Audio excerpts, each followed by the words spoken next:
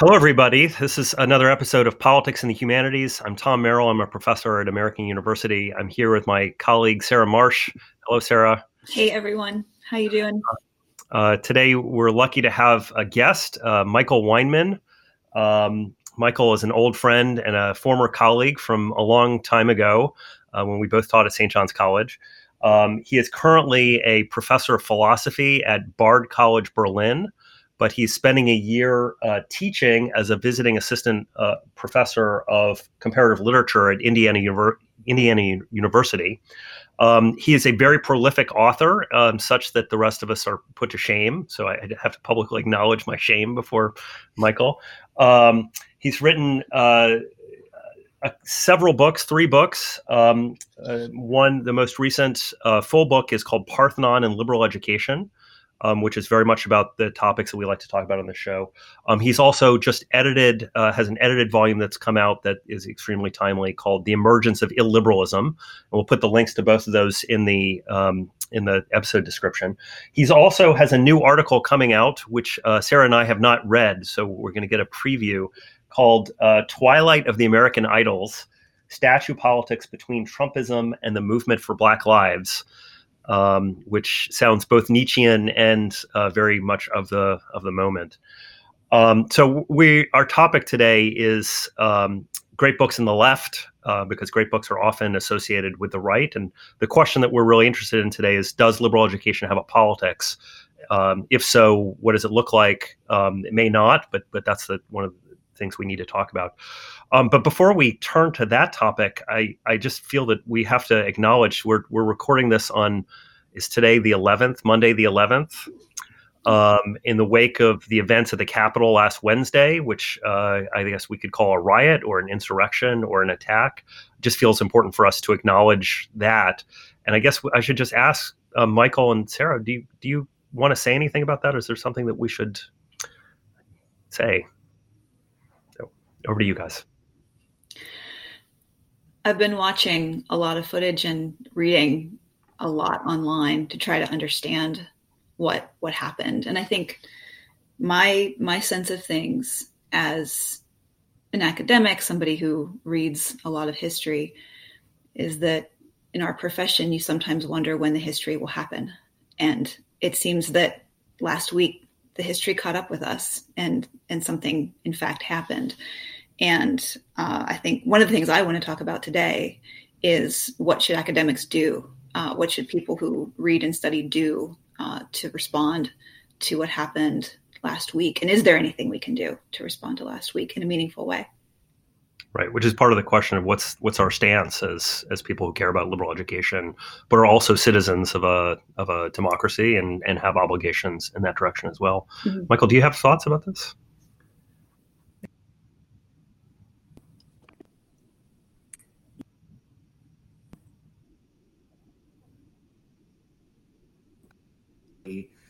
Mentioned, which is an attempt, to kind of have something like a scholarly reflection on political culture in the United States in the middle of events, right? So it's meant as a kind of comment on the interregnum between the Trump administration and the Biden administration for an American studies audience in Europe. And what I was moved to say there is that I thought that my sense, listening to Europeans speak about the election in November and December, obviously there was a lot of worry about procedures and that what stays with me is that what happened on Wednesday, at a time, there will be a time when we come to forget, I think, that it happened because of protocol, right? Because of the most staid, boring kind of procedure that even people who love American politics and who are history buffs, right, tend to ignore, right? The confirmation. We make a big deal of the State of the Union. We make a big deal of other things, but we often, and people maybe even remember what day the Electoral College votes in December, but the confirmation of the reception of the vote, the sealed votes of the electors of the states, is not something I think almost any American cared about until this time. And Yeah, so it's forget what I wrote, but like what I was moved to write about is that something big is going to happen. This is my feeling.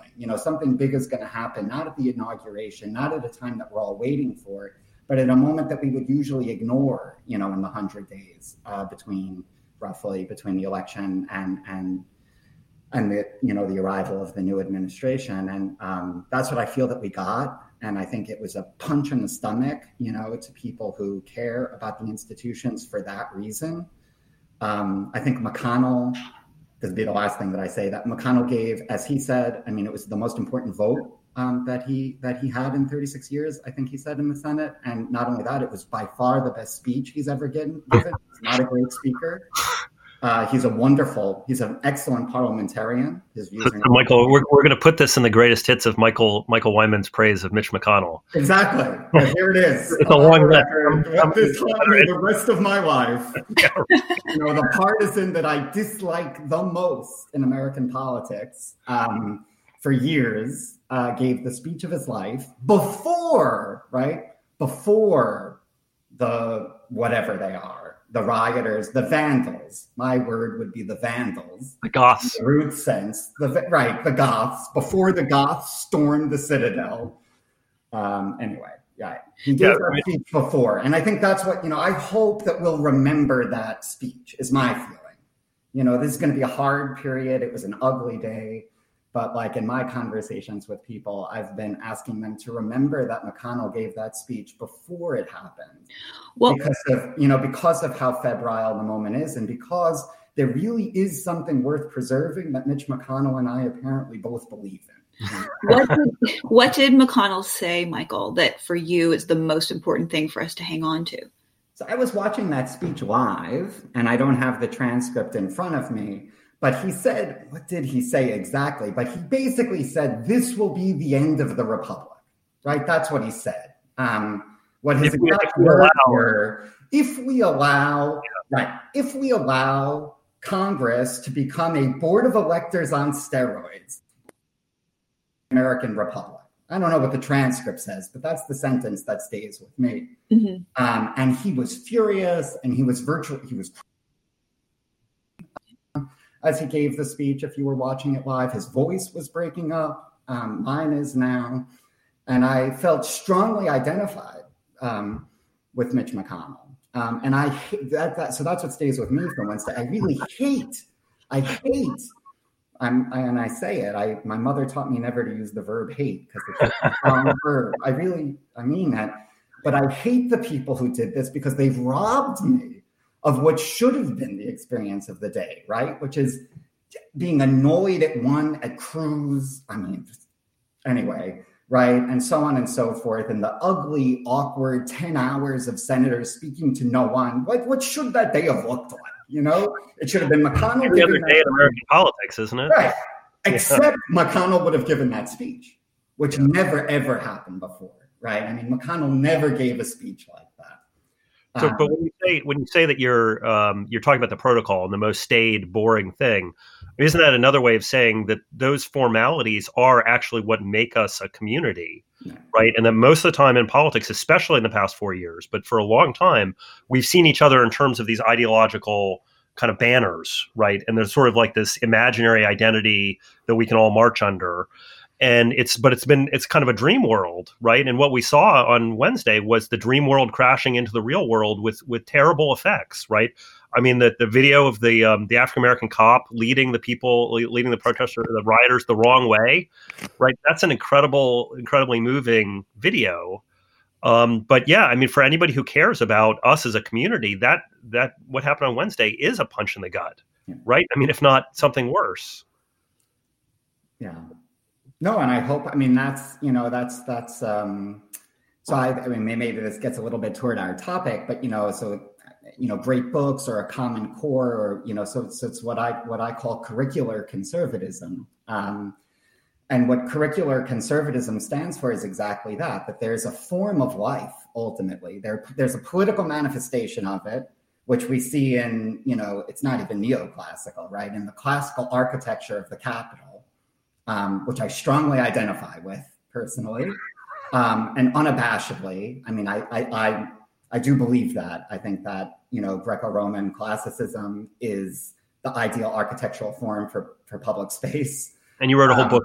Yes. And I did, for reasons which we could talk about. I could be wrong, of course. I recognize this as an aesthetic judgment that needs to be submitted. No, honestly, right? Needs to never happened in the past. There's always a possibility in the future. One could be wrong. I'm wrong, at least I'm wrong way more often than I'm right, of course. And but Michael, right, I think that that's super meaningful, that it has that political expression. And then I see this sort of whatever this is, the humanist education, the quote unquote great books, which I don't strongly identify with great books in particular, right.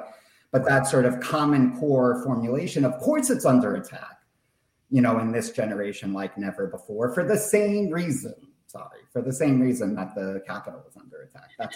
So, Michael, I want to ask, what is it about the aesthetics of the Capitol and the interior space, the way sound works, that makes that form particularly conducive to the conducting of the public business? Like, what is it about that aesthetic? Because that's the aesthetic that was invaded, and the images from that collision of this, imaginary online space that Tom's talking about with the brick and mortar and the granite and the statuary, that is part of what is making the impact what it is. So what is it about the space of the Capitol that is conducive to the public good? And then what happens when that gets invaded? Well, I think, this is where the Romans clearly improved on the Greeks is the dome.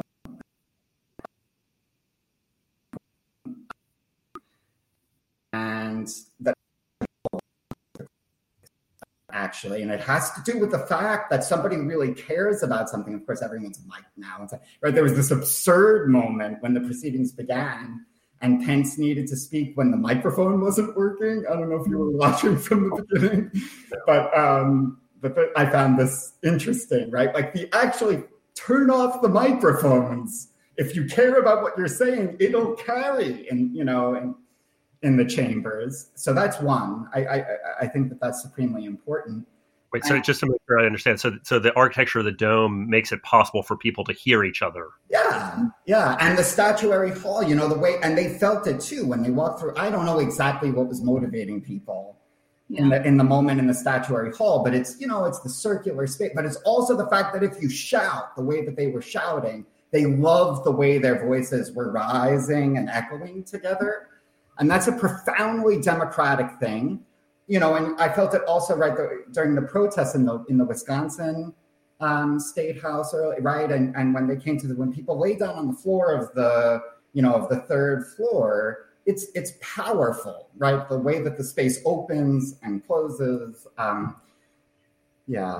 also right, and it's precision, and so I think that's what makes the footage iconic of the view out the north side of the Capitol, for instance, right, is I would say the precision of the precision of the intersections of the facades of the building with the pedestal, with the and people feel that, and it's what gives it that sort of sacred sense, from the building to the platform on which the building sits, to the lawn that surrounds, and so on. And it's what gives people, right, I think it gives people a sense of sacrality, of holiness. Okay, I'll say holiness in English. And and vandals, and that's the right word in my mind for those individuals. Vandals love nothing more than violating what's holy. That's my belief. But I take it that you think that in order for us to be a political community, there has to be something that we hold high together. And the Capitol, of course, is the top. There's no right. It's so meaningful. Of course, it's an obvious sort of thing. Maybe it doesn't even bear repeating, but that the speech that the president gave was on low ground. And he instructed people to march up the hill, to the highest point, right? And that the people in the up on high, right? How remarkable that that the president of the United States, still office holding president of the United States, sort of interpolated himself as, the starving masses to charge up the hill to the people in power. Let them up on the hill know, and Pence in particular, right, know that we're coming for them. Yeah.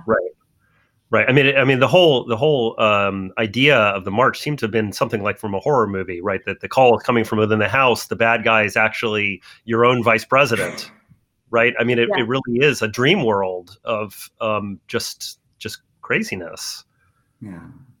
So, can I say? I feel like, given the moment, I want to say something sort of political, and then I want to talk about great books. And I guess one is my feeling right at this moment, and maybe I'll change, but my feeling at this moment is that impeachment is necessary, that the 25th Amendment is not enough, and that, just saying, well, as some people did, he tried it once, he's not going to try it again, seems to me completely the wrong lesson to take from this. I will say that I think if the impeachment it needs to happen swiftly and decisively and with precision, right? So that it needs to be against him. Then again, the people who actually invaded need to be charged and tried and punished publicly. This is a political thing. It's not about individual. I mean, it is about individual guilt and blame, but it's not simply about them. It's about the health of the polity. And I think that if they wait until after the election, I think that's going to be a really awful thing. I think it's going to be like Democrats hanging around for another 6 months, trying to beat up on Trump. And try to milk it for what it's worth. It needs to happen quickly. That's my strong feeling at the moment. But then I want to say something else as well, and which is this. I mean, in that election, that the election was not a victory for the left. It was not a victory for, and especially not for the most progressive part of the left. Maybe we would have liked it if it were, but it wasn't. Right? There were 72 million people who voted for Trump. Despite all the things that the rest of us saw and thought were horrible. And that those people were not all people who were marching on the Capitol. They were not all people who supported the thing was happening on the Capitol. And so the question that we can't let go for our democratic politics moving forward is, how does a conversation happen between the rest of the country and those people? And that's something that we can't, in our anger at Donald Trump, we can't let get taken off the table. No, and look at the one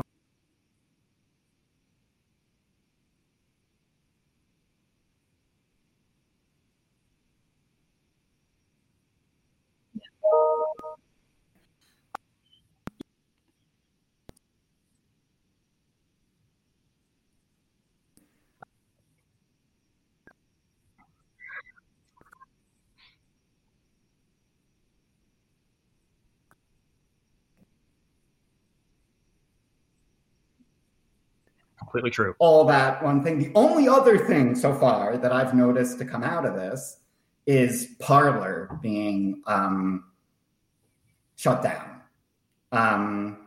That's not good. Here's another judgment from me. I don't think that was I don't think that's good. I don't, I don't think it's apropos your point, Tom. I feel this is my response to your point that it's a misreading of the election to say that like America's tired of the movement that led to the election or the sentiment. It wasn't really a consolidated movement, but the sentiment that led to the election of Donald J. Trump. It's not. And somehow no platforming, and this is something that is in some of the stuff that I've written about this, but no platforming is not a, when I say not right, I don't mean just or something. I mean prudent. I'm speaking Melian dialogue here. It's not expedient. This was dumb. I mean, the last thing you want to do is turn John Metza, whatever his name is exactly, forgive me, into a martyr for free speech. He's the CEO of Parler. It's this balance of trying to sort out how do you prevent future violence by removing an ability to coordinate with the other like deep need for people to be able to talk about what's going on. Like had the Department of Justice like sought an injunction against Parler and like it's been suspended for 96 hours while so I will happily stand corrected if it's demonstrated that Parler was really the way, You know what I mean? But this reeks of me to Iran saying that Facebook is responsible for 2009. Yeah. Garbage. You know what I mean? It was garbage. We all said that was garbage in 2009. We should all say it's garbage now. I mean, I don't want to spend time on Parler. Don't get me wrong. And I don't want to, like, by us having this conversation, make like 15 million more people join Parler, which is probably what will happen, not because of us, but because everyone, you know. How did you know how many listeners we have? Exactly. By 15 million, I was extrapolating by a million, you know. but 14 people, all members of our immediate family. Hi, Mom. Yeah, no. I mean, we forget. We have these high-minded defenses of free speech that it's all about the marketplace of ideas and the best idea is going to come out. I don't believe that. I mean, we need free speech. Don't get me wrong. But part of the reason for free speech is because you want to know when people have bad ideas. You need to hear them, and partly for just simple intelligence reasons, right? Like, people are coming to storm the Capitol. It would be better to know about that beforehand.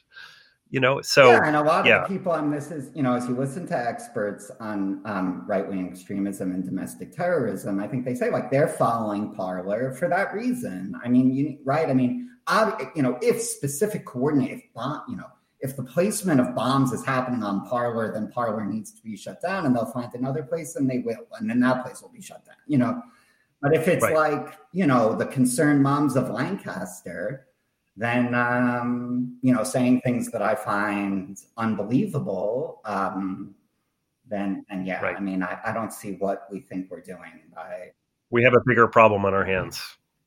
Yeah. Well, this is probably a good place to pivot and talk about great books, which are the antidote to all this, right, Michael? So, Michael, I chose that title just to provoke you. I don't ever use the word great books in my own self-descriptions, so... Sarah, I'm sorry, I didn't mean to interrupt. Oh, no, I mean, I think, you know, one of the things that I tell myself about my own vocation is that teaching, for me, it's literature, but teaching old books and encouraging students to read with charity, with a critical eye, that these are important activities for subject formation in a functioning democracy, right? We all tell ourselves some version of that. And so what I'm wondering, though, is like, does reading Pride and Prejudice help stop the sacking of the Capitol? Is that silly for me to think that? And I think that's the question I've been sitting with since last week as I write my syllabi for next semester. What should I do? Michael, help me. Well, I mean, of course not, right? But not directly. But I think that those things that we say really are true. You know, they're true duname, you know, they're true in potency. They could be true. They're true, or more precisely, Aristotle's way of describing what he means, but we call it potentiality, right? Or impotent or something like that. But his way of parsing it is always, it will happen so long as nothing interferes, you know? But of course, everything always interferes in a way, right? That sounds so strong, but it's a weak claim, really. Pride and Prejudice, you know, okay. I mean, quite possibly. I like to read that book in a course on origins of political economy in particular. Like, that's always, and I fight my colleagues trained in politics and economics to include that.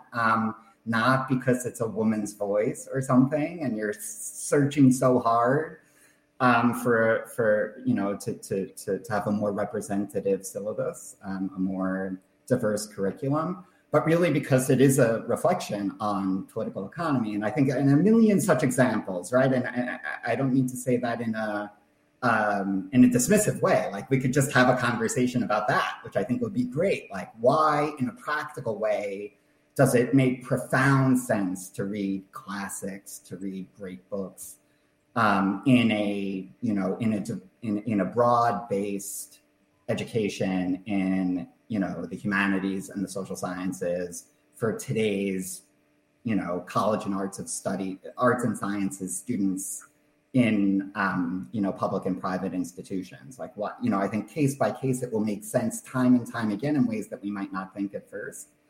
But what's more profoundly interesting to me, and what I've tried to make a case for to my students, over the last 15 years or so, is that by reading the classics, not this one or that one in this context or that context, but by reading them and speaking about them with our friends and family members, as I try to encourage them to do, and not only, right, as much as we can with people outside of our ordinary circles, we create the conditions of the possibility for there not being 65-year-old women marching together with the Vandals. Like, in other words, what made Wednesday possible, and we're all hearing these interviews, right? What made Wednesday possible is that people like,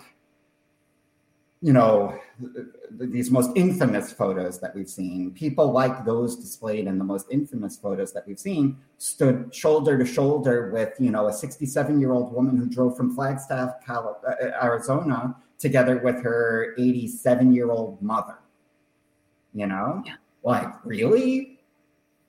And maybe they read Pride and Prejudice at one point in their lives, but right, something's clearly gone wrong. If they're, and I'm laughing at myself. I'm laughing to not cry. Like, how could it be that they feel closer to these, survivalist Viking hat people than to me? I mean, how did we do this? Where did we go wrong? Anyway, so does that make sense as a response? Well, sure, right? Because the power of the story, what some people are now calling the big lie about the stealing of the election, right? That story became more powerful than all of the other stories that someone might identify with, right? That might prevent somebody from doing the kind of thing like, throwing a stolen police shield through a window of the Capitol building. But the story about the election is only like a variation on a deeper story of that our world is being taken away from us, that we're not seen as legitimate, right? That somehow we're under fundamental threat, like our very identities are under threat, right? Mm-hmm. That seems to be. Yeah. I just mean to say that, of course, then this becomes a causal question, and then it's right like a more complicated social scientific story. But it's my intuition, I guess I want to say, that the power of the big lie narrative is as great as it is, and this is not a novel claim, right? In large part because of the fracturing of the media environment, and what gets less stressed, and I would stress more, is the lack of a core, honestly. I mean, of course, it's way earlier than college and university. It goes back to middle school and high school. But we don't read, we don't read literature, forget grade or not. We don't read literature together at all anymore. We don't even, and I would even say it's important that we don't watch the same, sitcoms on the 3 networks. Like, I think that kept us in the same world. We're not reading the same books. And we're not even watching the same TV. So this is sort of like a Robert Putnam argument here or something. But I think there's some truth in that too, which my friends on the left don't often like to acknowledge. Can I pose a question to you based on so we have a bunch of articles that you wrote for Public Seminar that we're also going to put up in the episode description. You have this very interesting article about Judith Butler that was written several years ago, in which you're trying to mobilize Judith Butler to oppose a certain kind of identity politics, right? And the question is, if we're looking for quote unquote voices like our own. And your argument there, and I want to contest this, or I want to pose you a counterexample, but your argument there is that we shouldn't think about voices like our own simply in terms of the demographic categories that we often do, right? So women who say, I need to see more female voices in the canon, right? And we were just talking about Jane Austen in that vein, or African Americans, or gay people, or all kinds of other groups.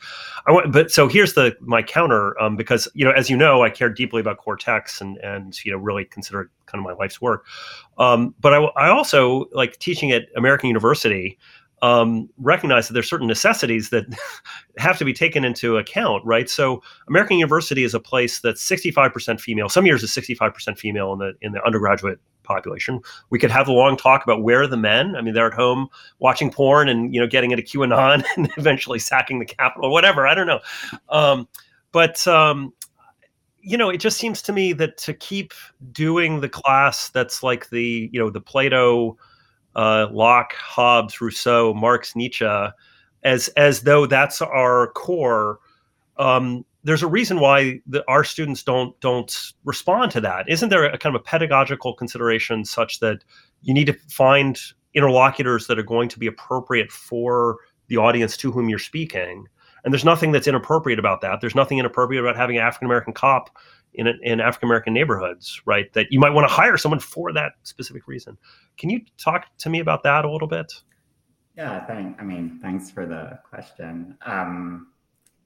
This is also, you know, near and dear to my heart and kind of my life's work, I would say. Certainly defined, you know, the time that I have spent, I'll speak in the perfect, to be ambiguous when it comes to the temporality of this claim, but the time that I have spent at Bard College Berlin, which is a, you know, strongly identified progressive campus, sitting in, you know, not just a European capital, but sitting in the capital of the Third Reich, and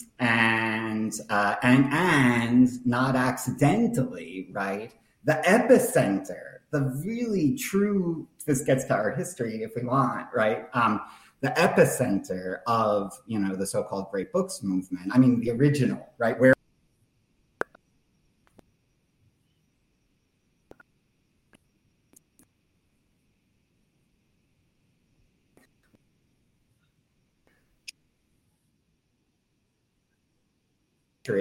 who were, you know, German-speaking intellectuals, because there were no German intellectuals yet, because they didn't have a country, did they?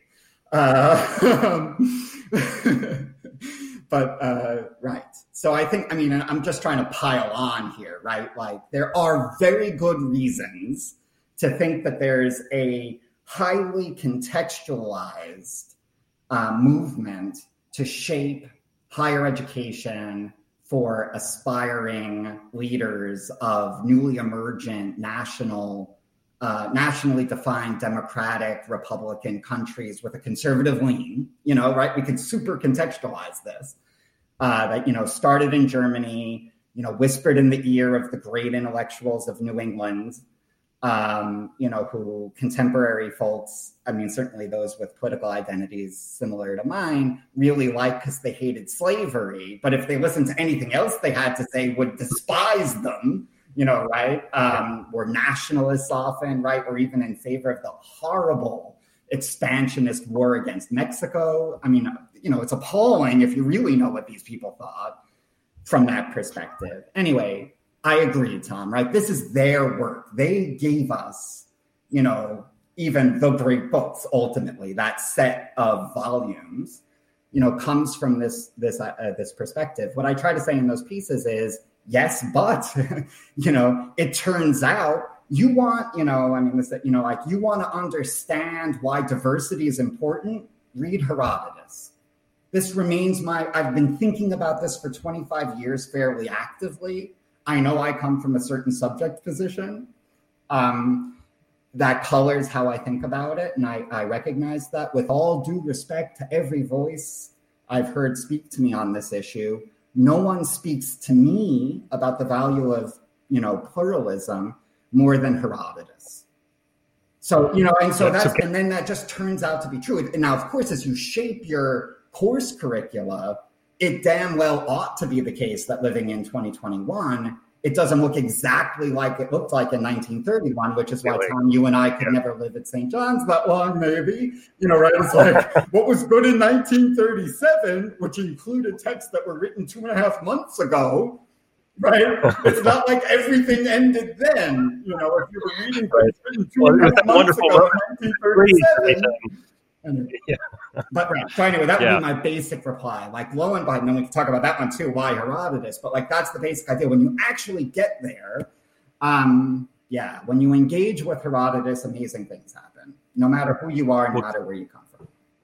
So I want to talk about Herodotus a little bit more. But before I do that, I need to mention, Sarah, I believe that our colleague Patrick Jackson in the School of International Service wrote a whole book about how the Great Books movement was used as a kind of nationalist, patriotic, and ultimately very scary, politically scary thing. Mm-hmm.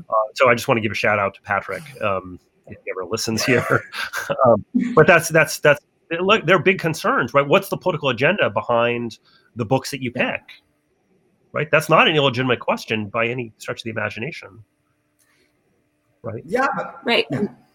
I mean, even someone like Austen, who is sometimes held out as an exemplar of maybe an early kind of limited feminism, right? I mean, if you think about the colonial circulation of that work, there are lots of ways of saying that Austen was herself deployed as part of the British colonial project, and, sort of like exported as a way of teaching, other people in other places how to be the right kind of woman. So, the question is like, what are these books doing in themselves, and then what are their afterlives, and how do they get deployed politically, which the curriculum is an example of, and we should think about it that way. I agree. I mean, some of the value. So I would always say a common core. One other thing that I might just say about this is that what I'm time and again, every day, any day, whenever anyone likes, sort of ready to go to the floor for, that is to say, to wrestle about, is the how, not the what. So this is why I resist great books. I don't think they're great books, big G, big B. All the same, I think like when we want to talk about pluralism as a value, I'm going to fight for Herodotus, not because it's a big G, big B, great book, but because he happened to articulate something. And I do share in my German intellectual heritage that I acknowledge way. I share an appreciation for origins. I mean, I do think, I think and that means the hideous and the appalling together with the good. If it's up to me, like I'll never build a class without the Hebrew Bible in it, not because I think everyone should identify with the God of the Hebrews or worship the God of the Hebrews at all, but because it's an origin. Now, of course, it's an origin that has origins, but it nevertheless has come to be an origin for all kinds of things. And I think we need to encounter that. But again, it's this how, right? It's like, if the argument for that wouldn't be because the origin is so great, no, because that's where we are. We live in that world. This is the capital that was built. And this is an Arendtian point, okay? Right? This is exactly the way that Hannah Arendt defends the tradition.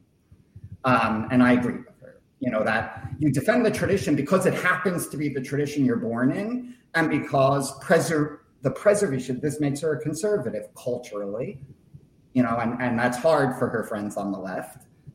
She was politically left, obviously. I think sometimes that comes into question somehow. It's not. She was politically left, but she was culturally conservative, and this confounded the New York liberal establishment. They genuinely, profoundly didn't understand it. Yeah. So, Michael, I want to ask you more about this how, because this is what we're doing with students in class. And so what is it about Herodotus or any of the little G, little B great books? Like, what is it about the how of those texts, the way they take up ideas, the way they demonstrate perspectives and their conflict or relations to one another that makes the books important to keep on reading? Like, what is it about Herodotus or sort of anything in general?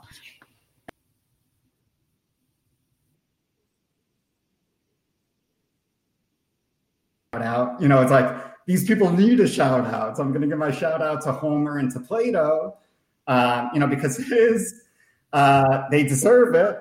And this would be this sort of applies to the Greeks, which of course never existed, but it's just like there were no Germans in 1841, no matter how much they wished there weren't any.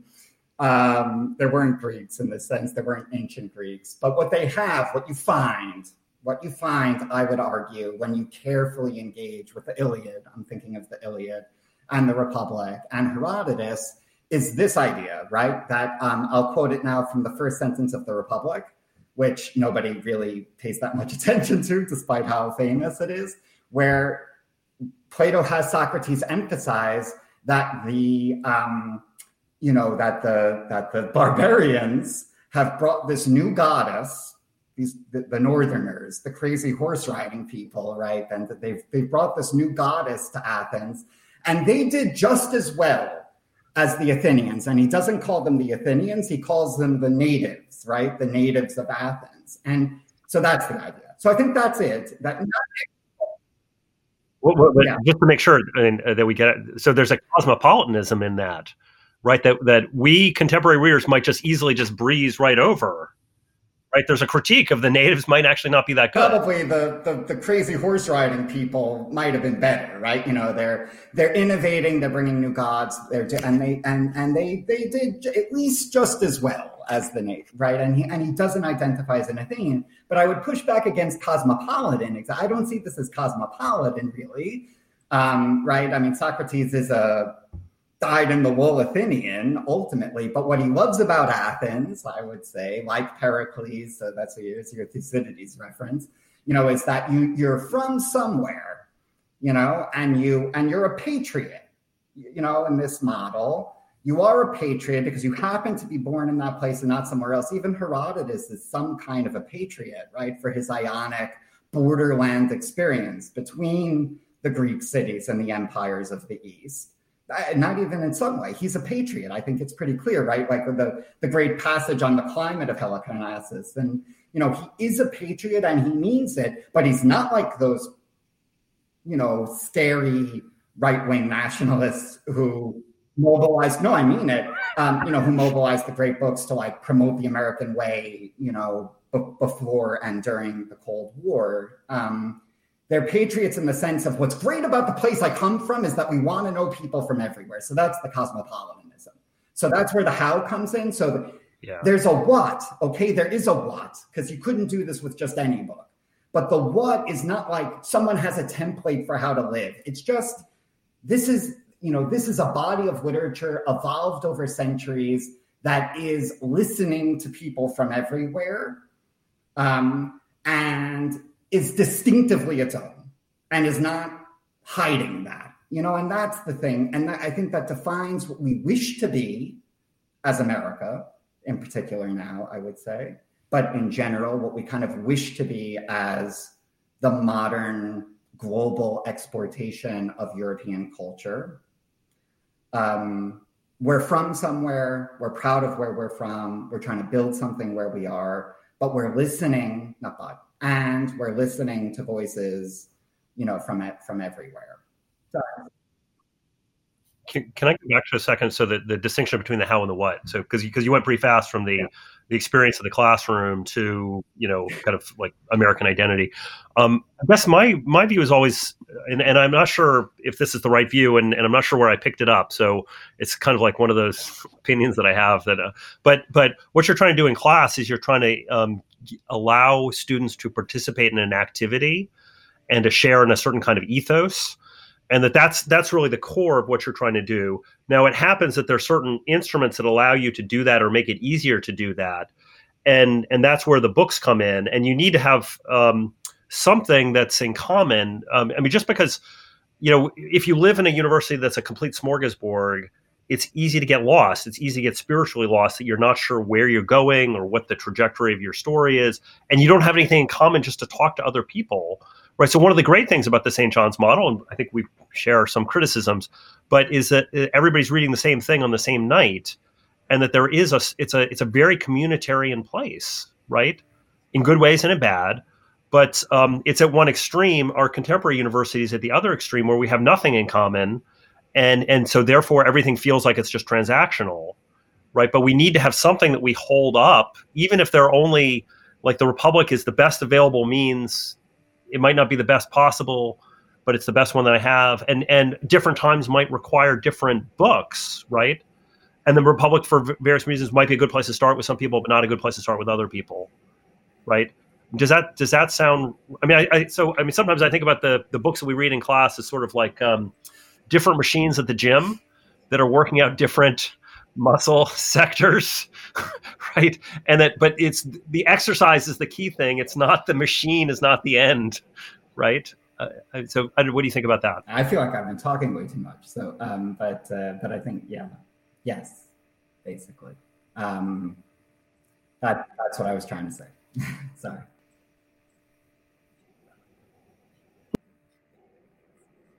This is another one of your essays, your public seminar essays. You talk about a concept that you call perspectivalism without relativism. And I want to just read the definition you provide for that concept. And then I want us to talk about it with relation to this idea about maybe the gym and the different machines. Present Michael will have to confront past Michael. Who is that idiot? There'll be a contest. So I think it's very smart. You say that there's this problem with saying that there are all these different books or all these different ways that we could get at ideas, because that is a slippery slope toward a kind of intellectual or moral relativism. And then you say that what we really need is this thing called perspectivalism without relativism. And you say that the perspectivalism without relativism would be the need for sensitivity to multiple points of view, coupled with an insistence upon acting on the basis of taking up just one, right? And that's the hedge against relativism. Can you talk about that a little bit more? That's a mouthful. Yeah. Well, and this is what I associate with Butler. So I like to, I like to cite her as an ally on this for reasons that are in part strategic, of course, but they're not only strategic. And I see her work as illustrative of this. Take it or leave it, which is to say that her general intellectual attitude, with which I've strongly identified since I first read her work. I first read the essay Contingent Foundations when I was going through my own great books education, at Shimer College, what was then called Shimer College, now called the Shimer Great Book School of North Central College. My shout out to Shimer, which continues to exist somehow, hopefully, at least for the duration of our conversation, and maybe a bit longer. A place I love dearly. So right, I've been reading, it had been that, right? So Shimer is super similar to St. John's. If one of the 14 listeners is familiar with St. John's, but not Shimer. They're completely the same and entirely different is the way that I always like to say it. But the curriculum is about 85% the same. And I read Butler, to come to the point. I read Butler for the first time, having gone through like the 85% of the curriculum that's identical to the St. John's curriculum. Like we read Euclid, right? And we read Lavoisier, and we read like all these things that you would never be studying as a student of the humanities. And then I took this is where the difference comes in. I got to take an elective my junior year, and it was in feminist political thought. And I read Contingent Foundation. So here's the essay. There's the series. Here's the citation. If you want to know what I mean by perspectivalism or perspectivalism without relativism, I would say we could start with Contingent Foundations by Butler or others of her works, where she describes, the idea that she resists or pushes back there against the idea that one can simply inhabit existing categories.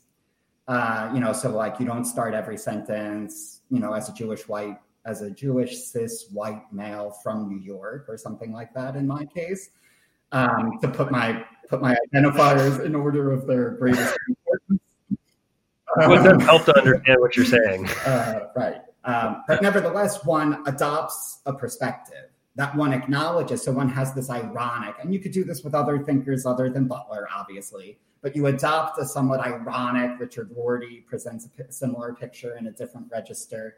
You adopt an ironic register, but you nevertheless inhabit a place. And I think that, I think that's what we're missing, right? And then Wednesday, not to go back, not to dwell, but it's like Wednesday morning, not even Wednesday morning, right? Like Wednesday, 1 p.m. until, or even 11:35 a.m. Once Pence was done feeling really awkward, that the rest of the boring part up until around 2:25 p.m. or whatever was a moment where one could experience that, where there's a kind of understanding one's place in the world because of some formality, because of some social occasion, where you say, oh yeah, that's who I am. But you recognize that you could just as easily, right, be something else, but it requires you to have some critical distance from that identity that you inhabit. And that's what it means to be like someone. I guess that's the idea. We are, all those other things are true. I also am Jewish. I also am a New Yorker. I also am whatever politically progressive, but I am an American, and that means something. And it means something to me to kind of have a community of Americans that we recognize one another as Americans. And I think, I have this truth Butler tells me I'm wrong, but that has to do with her thinking. But I see that as part of her First Amendment activism, which is real and is costly to her, in terms of her usual alliances. Yeah. And that saying that one is an American would sort of mean roughly the same thing to everyone saying that. Like that's the sort of follow-on idea. Yeah, and we can profoundly disagree about whether Israel is a settler colonial state and still be Americans. But like somehow that's been lost. Just to take one example, right? I mean, it's like Butler says that and she's un-American. What does that even mean? You know what I mean? Yeah. Or right. All the categories are like linked up to one another, and then they move. Right. There's no irony whatsoever. There's no irony, not meaning like, haha, that's funny, or whatever irony means to most people, but like critical distance, as you were saying earlier. Isn't it? I mean, if you think, just to go back to Herodotus for a second, I mean, so I don't read Herodotus in class, and I should, but oftentimes students will react to text by saying, well, so-and-so is just a white male, or so-and-so is just this. And I think what they don't always realize is that they're kind of reenacting racism, right? And they're kind of, saying that now those are important facts. I mean, it's an important fact that Herodotus is male, but I don't think he understands himself as white. Do you? I mean, it's not like a category that exists for him in ancient Greece. I mean, there are like ethnic boundaries, and there are sort of things that you could think of that would be equivalent, but they're not the same thing. But that somehow to think that people have layers and that they have identities, but they're not entirely those identities. That seems to be the point that you're really driving at. I do think one of the reasons why it's great is that we don't have to just read them from outside. We also can read from outside, and we can engage in the serious sort of also archaeological work of like understanding the material culture of Ionian civilization and the ways in which it was European and the ways in which it was Asian and the ways in which it was Eurasian and the ways in which it was none of those, right? And things like that. But Herodotus himself thematizes this. That's one of the reasons why I like it so much, right? Where he himself he's not participating in a Eurocentrism that he recognizes as nascent, right? He's telling, right? He's telling mainland Greeks, and he's telling Athenians really, but he's telling mainland Greek, like, get over yourselves, right? I mean, first of all, like everything good in your civilization comes from Egypt anyway, like, right? Like, right? Like all the gods, right? Like, I'm going to tell you why the Asians and the Europeans fought. Like, I'm going to buy into this like clash of civilizations narrative, but first, I'm going to talk to you for about 3.5 hours about every cool thing in Egypt, just for this. I like to teach the text. It's like, What's book 2, right? Like you could quiz the students. What's book 2 about? Oh, probably it's about like how the Greeks started fighting in Troy. No, right? It's like a catalog of every cool thing about Egypt. Yeah. Anyway. Right. Well, do you remember the book Black Athena that was a big controversy in the 90s? But that's Herodotus, right? Is that the gods from Egypt? But of course it's not. That doesn't make like the Black Athena narrative and decolonizing movements wrong in my mind either, because it's a projection. Many intellectuals in the course of the Cold War and after did put up this European, so it's a reaction against something real, just not the Greek texts. Right? It's. And that's and that's a big part of this mess. Yeah. Well, I mean, I also just want to make the point that if you think about the canonical thinkers, first of all, the very word canon is a religious term, as though we're part of some kind of church. And I guess part of what we're saying is that we do need to be kind of something common, right? And so that there is some sort of church-like elements to that, but I'm not sure the canon is the right model. But if you think about many of the thinkers of the tradition, they were all like the critics of their time, right? I mean, they were like the weirdos, and I think about John Locke, for example. I mean, Locke was the secretary to this guy Shaftesbury, who basically tried to lead a coup d'état. I mean, if there's anyone that he's closest to, it's like a weird mix of Marx and Lenin, right? Like he's the guy who's overthrowing the, literally overthrowing the regime. Right? And so to read him as somehow like, well, you are like the partisan of the shopkeeper and the bourgeois is a very weird, and I mean, the shopkeeper is part of Locke for sure, but it's not the whole thing. And it's just sort of a weirdly reductive, only in terms of our own political allegiances or disallegiances. Seems to me to be true. Can I raise another? Because you say that about Locke, I just have to throw in the course that I've never taught that I most want to teach is Locke, Lenin, and Luxemburg.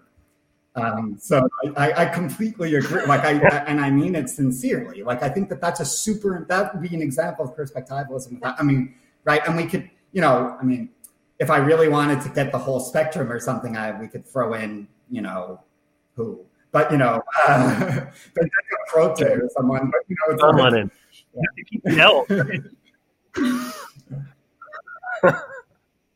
Yeah. No, I mean, Rosa Luxemburg is somebody that we should read more, right? And she's in these contexts. Yes. Yeah. I mean, a lot of the revolutionaries across history my argument were my friends on the left. Like, how can you seriously occupy a left intellectual space if you wish to? No one needs to. But, if you want to think of yourself as left and intellectual, how can you not know anything about all these things that everyone's quoting on every page? Like you read Marx, chapter and verse as though it's the Bible, but you genuinely have no idea what he's talking about, and you know it. Because he's quoting Aristotle everywhere, right. And it's like you've never in a million years would think, So there's that too. Marx is one of the most classically liberated, liberally educated people. So this is more ever. The what side. I don't think these would not be like main arguments in any way, but I do think there's some of that too. Where simply to avoid being a vandal, which is the easiest condition for human beings. I mean, you familiarize yourself. That would be a more canonical, sort of justification for a particular common core. I would never use the term canon, or I certainly would try to avoid, simply because it also has that sense of rule, right? Like Torah, for instance, where I was, like there's a law, there's an instruction that is found, and here you're going to get it.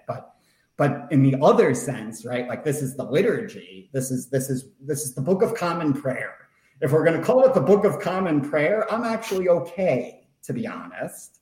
We're not a church, but we are a community. And we need, right, like the Book of Common Prayer, if we're not going to kill each other anymore, if we're not going to have another Oliver Cromwell, which is like, we need a Book of Common Prayer. And now I mean Americans, we obviously need a Book of Common Prayer. Yeah. Case in point, this. And now let's talk about what Michael Meinman, integralist Catholic. We need a hymnal. I think only. That's right. Only some people will get that result. Can I bring up another phrase that strikes me as illustrates sort of from the other side? You guys all know this phrase, check your privilege, right? Which is usually deployed, feels like it's deployed in class as a way of shutting people down, right? When somebody says something that you think is offensive, you're like, check your privilege, right? You are white, cisgendered, et cetera, et cetera. And to that extent, I oppose it. I think it's a bad thing. I think it shuts down conversation.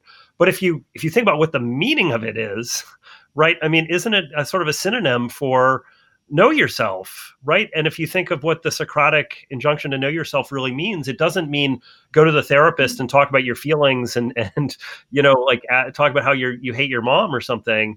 It's really know the political and social structures that make you who you are, because you're not an atomistic individual in a void, that you participate in all kinds of structures that have histories. Those histories are often very creepy and have unjust things. And it's not illegitimate at all. In fact, it's the opposite. It's what we're supposed to be doing, is to be checking your privilege in that sense. If you can do it without hating yourself and turning into some as you say, vandal.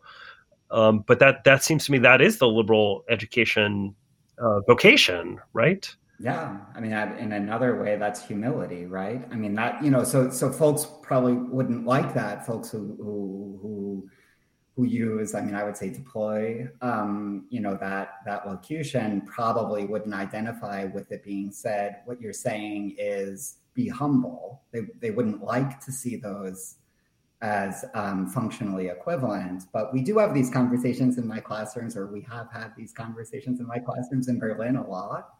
And I welcome them. Yeah, and that's exactly what I say. You know that you know, I hear you reminding me to be humble, and in this particular way, you know, to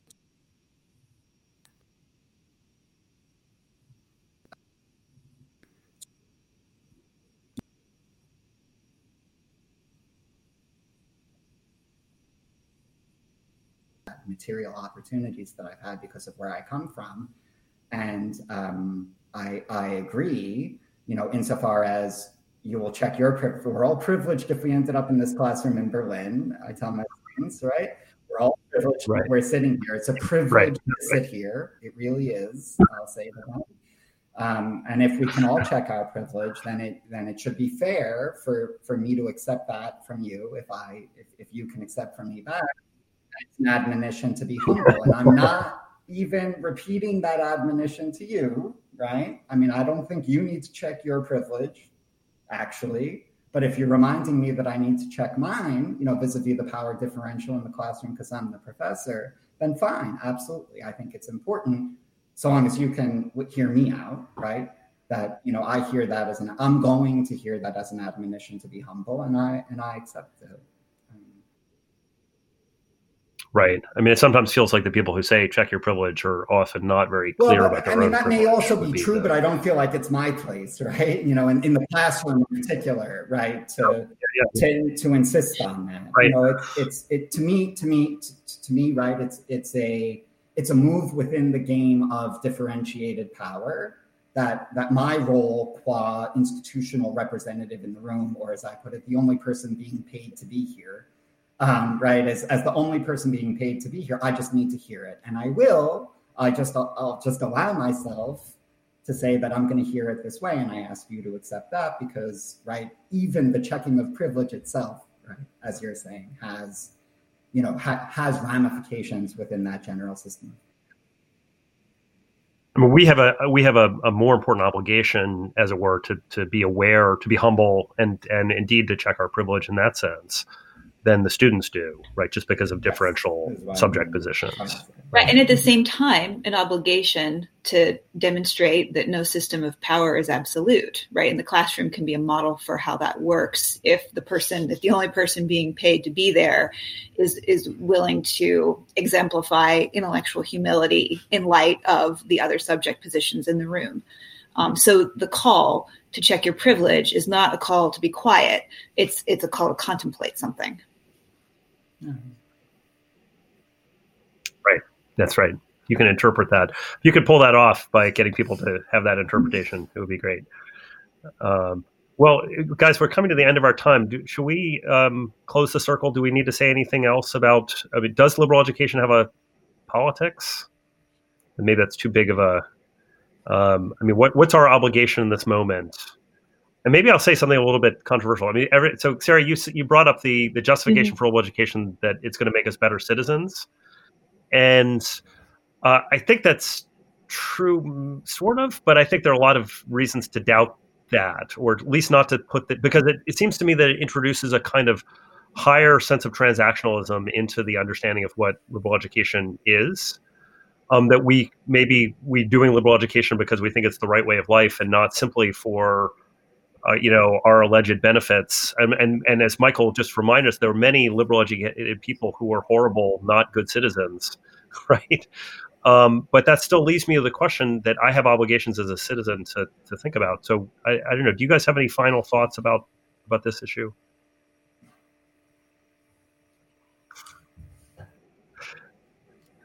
Wrong answers only, please. Well, mine is a strong yes. I mean, I'll say. I mean, I think, and that's so. I mean, I and this would be like the Parthenon liberal education book. I mean, it is a book on the Parthenon, so I'm not saying anyone's going to like make it through all 200 pages if they're looking for like an answer to Tom's question from my perspective, to which they can, agree, disagree, dissent, and revise or whatever. But that is what that book is trying to say. And we try to, the title says liberal education because that was ultimately the decision of the press. I mean, we sort of fought a war. I would call it liberal arts education. Because I think that it is a humanistic education in the arts, and the arts in the most expansive sense. So politics is an art, right? Medicine is an art, etc. Not a science. Even mechanics is an art. Wait, medicine is not a science? You saved this until the very end, so we can't. Yeah. Okay.